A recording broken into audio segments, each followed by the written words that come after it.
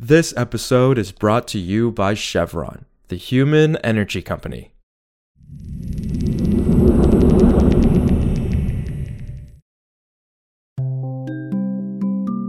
This is Politico Energy. I'm Josh Siegel.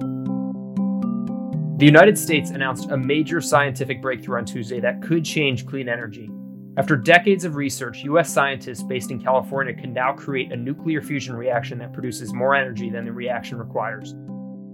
That means that in the future, nuclear fusion could become a practical source of clean, inexpensive energy that doesn't create long-lived radioactive waste or worsen global warming. Energy Secretary Jennifer Granholm called the findings one of the most impressive scientific feats in the 21st century, but the technology itself still faces many obstacles for widespread commercial use, namely money. But scientists and bipartisan lawmakers still are embracing the historic milestone.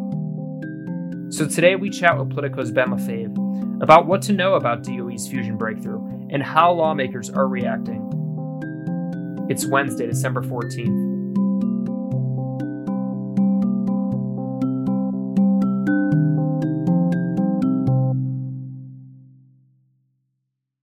So Ben, why is this announcement from the Department of Energy about achieving a breakthrough in nuclear fusion energy so significant for science and for the United States? It's really a proof of concept that fusion could actually work as an energy source. It showed that you could, and this is what the scientists did, you can generate a fusion reaction that produces more energy than what it took to start the reaction. As scientists told us, it shows that this actually not only in theory, but in practice works. And now comes the hard work of making it happen consistently and much more cheaply than what it took to do it in the California National Lab. Right. And so what exactly did scientists demonstrate here, and why has it been so hard to reach this point, given how long the federal government has been seeking a fusion breakthrough? Yeah, they've been working on this for 60 years. And what they demonstrated was basically, the way this works is really interesting, just the way they describe it. They used 192 lasers that they shot at a diamond capsule about the size of like a pencil eraser. I think they said it took 2 megajoules of energy to shoot those lasers into there. And then the reaction that occurred, which they described as like, this is basically a small scale star that they created for like nanoseconds, had an output of 3 megajoules of energy. So that's what they're able to do is they say, well, look, we can do this. It's so hard because it's so friggin' expensive. Just to get this done took billions of dollars. And these lasers they're fairly old. They've been working on them, but they can only fire them like once a day.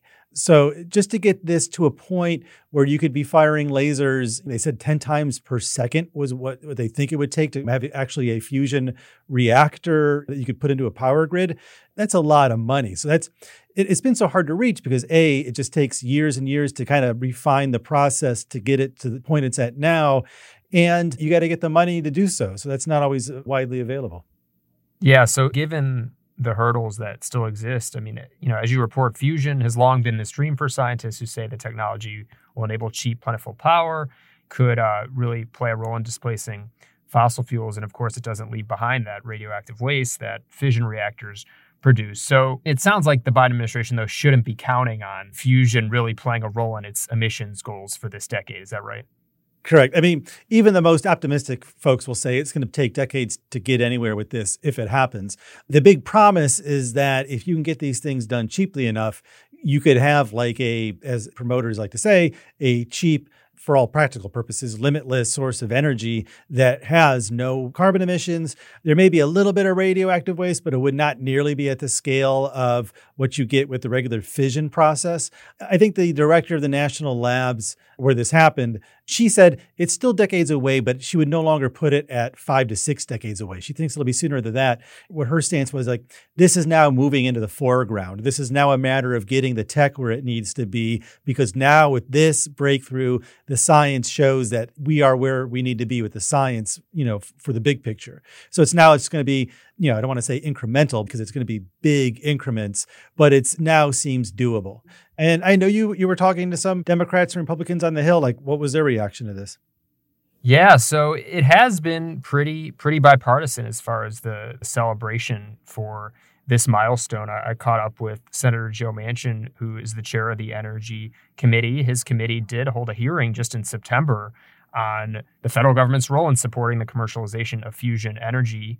He called it a tremendous achievement and said really could unlock and solve the energy challenges the whole world faces. And with fossil fuels and new technologies in development, this kind of just another solution as we move to a zero carbon future. And then from the Republican side, they're of course supporters of scientific breakthroughs and new technologies. So this kind of fits into their general worldview. But of course, there's still questions. I mean, they weren't very definitive as far as would they support additional research dollars to support more technological advancements in this area.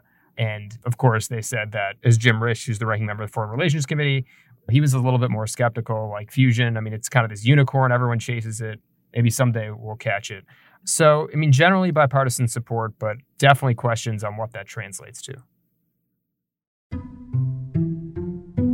Also, on Tuesday, Senate Majority Leader Chuck Schumer said that he will hold a vote on a proposal from Senator Joe Manchin to streamline energy permitting rules as an amendment to the National Defense Authorization Act.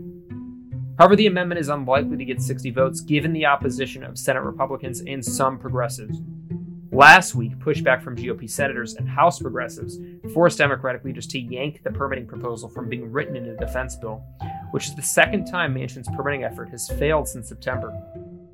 Schumer did not say when the amendment vote would happen, but the vote is meant to put Republicans on the record since Democrats led by Manchin said they offered significant concessions in their latest permitting proposal in response to GOP concerns.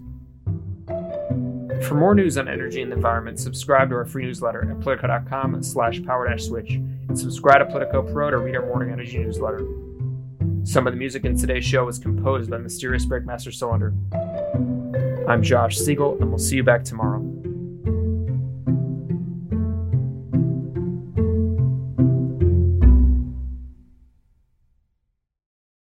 This episode is brought to you by Chevron, the human energy company. Did you know that Chevron is working with partners in California to convert the methane from cow waste into renewable natural gas that one day can help fuel trucks across the nation? Find out more at chevron.com/RNG.